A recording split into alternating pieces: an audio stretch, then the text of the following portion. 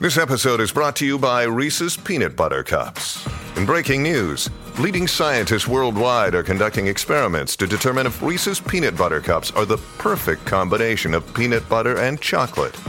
However, it appears the study was inconclusive, as the scientists couldn't help but eat all the Reese's. Because when you want something sweet, you can't do better than Reese's. Find Reese's now at a store near you. We've just celebrated our second Matariki national holiday, which of course was very lovely. Matariki, the public holiday, of course, was introduced just last year. It was the first public holiday to recognise Te Ao Māori and the first new public holiday since 1974. Wild stuff. But here's the question. Do New Zealanders understand what the significance of this time of year actually is? Kia ora, this is Newsable. I'm Emil. And I'm Imogen, and this is what's worth talking about. Here to talk a bit more about Matariki is Staff's Poutiaki Matua Carmen Parahi. Kia ora, Carmen, how are you going? Tēnā kōrua, manawa tia Matariki. To start off with, Carmen, you've just been away celebrating Matariki with your whānau. Is that something you've done every year? The beauty of where I come from, so I'm from Kurongata Marae in Bridgepark Hastings, is our wharekai is actually called Matariki. So we have a long history and relationship with Matariki that actually goes back further beyond our hapu Ngāti Poporo in Ngāti Kahungunu land, which is Hawke's Bay. Matariki goes back thousands of years actually across from the Pacific to Aotearoa. And Matariki is part of our maramataka, our lunar calendar, and that is the recognition of all things, flora and fauna, and ngā tangata, and people, so people and environment, and Matariki is part of our seasons in the maramataka. How do you celebrate it? So how do I celebrate it? So when I went back to Hawke's Bay last weekend, the theme for this year for Matariki is Kāinga Hokia, so return home. That's for all New Zealanders, particularly Māori, to go home to their people and to celebrate and spend time with each other at home. So I decided, I'm going to go home to Hastings and Hawke's Bay and hang out with my whānau, and we just spent time together, and we talked about our loved ones, those who have passed.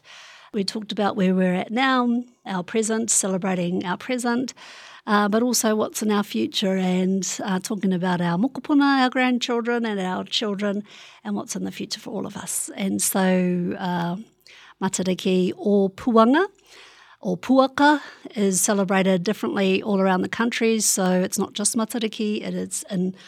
You can't see Matariki from everywhere around Aotearoa. You see Puanga, which is a different star, so people use Puanga instead of Matariki at this time as well. Carmen, do you think New Zealanders more generally have an understanding of what Matariki means yet? We are on a journey. I think there are some that know all about Matariki and have never been disconnected from Matariki. Māori and non-Māori, so Māori too have been disconnected from Matariki and our traditional practices.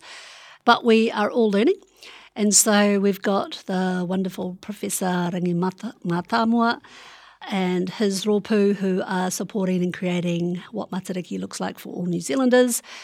I think we're getting there, right? So it's apparently one of the only Indigenous national holiday celebrated anywhere in the world or Western world. I cannot verify or check that. I haven't even checked it. But that is what people have said.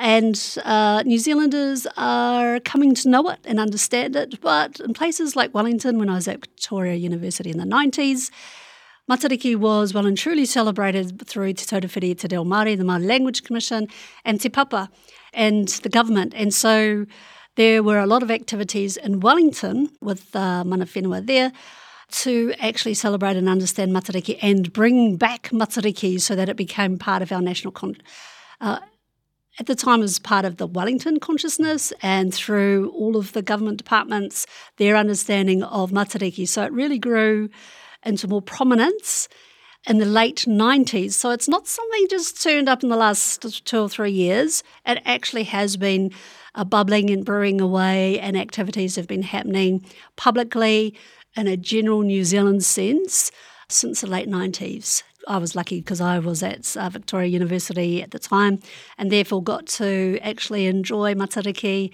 at those celebrations. So have been doing Matariki for a really long time. Actually, what's interesting is, you know what? Our kids actually do Matariki. Our babies and our tamariki, they all do Matariki at all of the schools. It's actually the adults that need to catch up with the kids. Matariki has been celebrated and used in our kindergartens and our schools, not so much our high schools, for a very, very long time. It really is adults that need to catch up. Well, yeah, because like Matariki describes, in the constellation sense, it describes a cluster of stars, right? And it's kind of like, well, you know, it's cool. The Greeks can't have a monopoly on the stars. Māori named star clusters as well.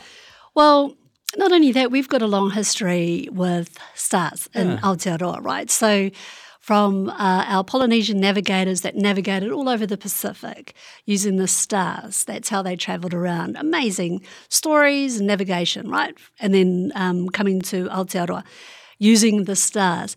But so did our European navigators. They also used the stars. They didn't do their navigation during the day. They did it at night. They used the same stars, birds and tohu as Māori. Similar, obviously, because they were travelling around Europe and across the Atlantic and stuff like that before coming into the Pacific. So we've all used stars. Why wouldn't we use Matariki as a way to celebrate being from Aotearoa? I understand just writing about Matariki can spark, or has sparked for you, some unpleasant feedback. Is that something you'd want to talk us through just now? A lot of my work as a journalist has been focused on Te Ao Māori, and an article I wrote in 2020 was republished yesterday, and I didn't realise, and I went into my email inbox and there were 3 abusive emails around Matariki actually, and so one of them was, "It's a Māori celebration, not mine. Stop pushing your culture down our throats. I'm sick of whinging Maori." I'm using the non because they didn't use a macron Māori, so I'm using the word Maori. "Stop trying to turn this country into another South Africa." Another email was, "The amount being spent on advertising, Matariki is a disgrace and in my view a waste of money." And the third person, "It's as important to New Zealand as a hole in the head. Would be just another wasted day that should be worked." So, yep, that sentiment, that negative sentiment towards Matariki is there. The negative sentiment is towards anything Māori. So I thought, that's very negative. But then I put it into context and had a look at how many people actually read the article. We also had a look at our Stuff Sentiment Tracker, which is an excellent way to understand sentiment on an article. And there were less than 100 comments, and they were quite negative and very similar to the emails I received. But there are around 8,000 people that actually read that article, which means only 1% of people are negative towards Matariki, using that as a very terrible sort of a research. But it tells you that actually the majority of New Zealanders don't really care to be angry or anything towards Matariki.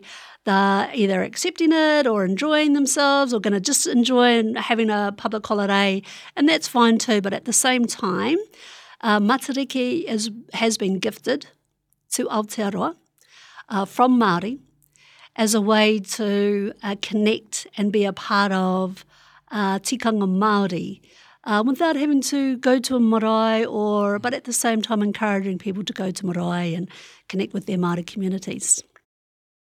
Prepare for an unfiltered journey through the harsh realities of infertility. My name's Nadine Higgins. I'm a broadcaster, a journalist, and I've been trying to make a baby with my husband. That's me. I'm Dan, and we reckon infertility is lonely enough without making it a dirty little secret.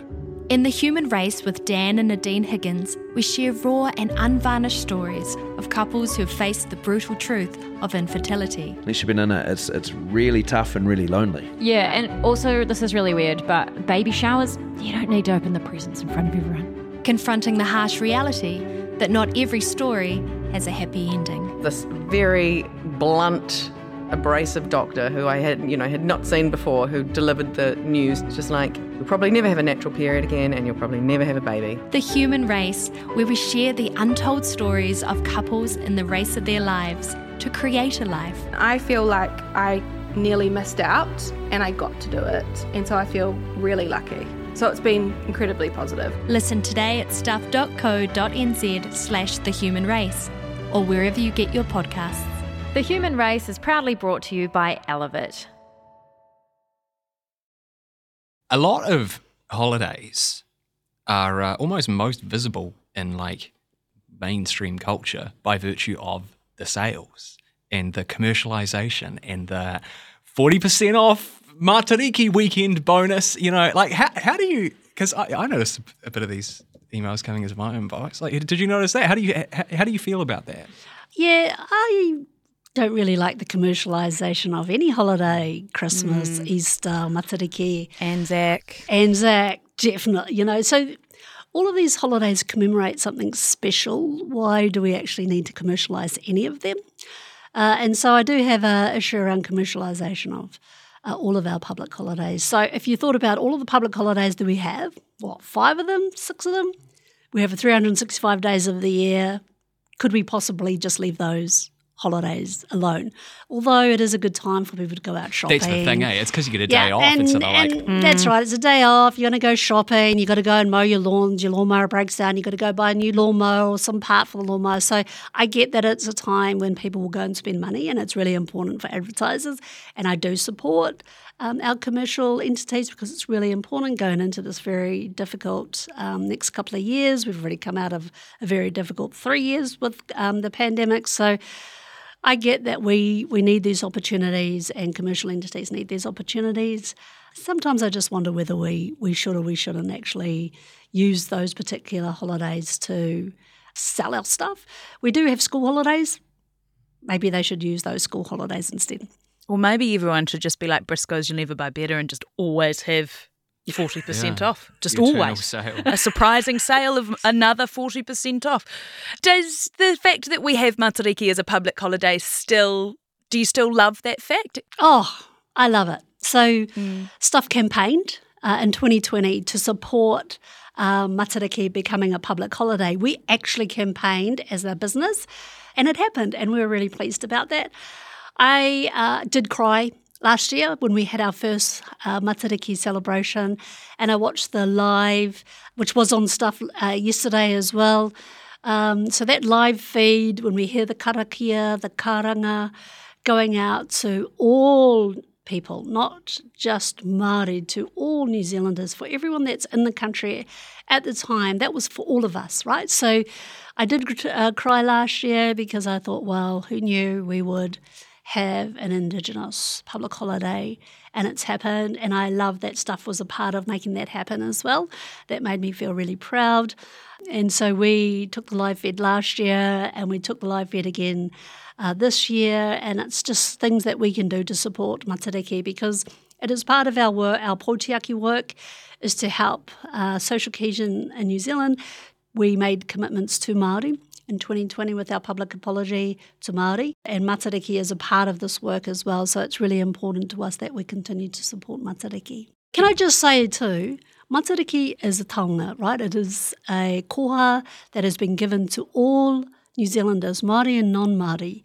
That is the beauty of Matariki, that it has been gifted to us to celebrate and to connect with Te Ao Māori. You know, as we said before, Matariki, one of the interesting things about Matariki, I suppose, is that it is visible. It is a star constellation. It is visible in the sky, in the night sky. When you look up at that constellation at this time of year, what do you think about? What goes through your mind and your being? One thing you've got to remember that in some parts of Aotearoa, you actually can't see Matariki, so it's really low on the horizon. So we celebrate it because this is the time. So at a certain part of the year, Matariki actually goes so low in the horizon you actually can't visibly see it. And then it comes back up again, so there's that rising of Matariki. So that is around this time of the year that you can look out and see Matariki. When I see Matariki high in the sky, usually it's summer, usually it's in either where I live or it's in Hawke's Bay. So for me, Matariki is Hawke's Bay, home.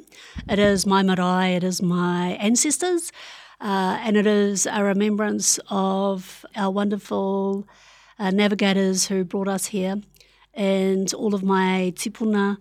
But it is a time also to remember them, to understand and celebrate our current and present moment, and also to look ahead to the future. So that is what Matariki is for. It is a time for everyone to remember those that have passed, to celebrate the present, and to look forward to the future. Carmen Parahi, thank you so much for your time and knowledge. Rawe. Don't forget, guys, Manawatia Matariki. Manawatia Matariki. Thanks for listening to this episode of Newsable. I'm Imogen Wells. And I'm Emile Donovan. Remember to drop us a like and a follow on your favourite podcast player to get Newsable's goodness delivered straight to your device every day at 6 a.m. That's us for today, though, so we'll catch you Monday morning.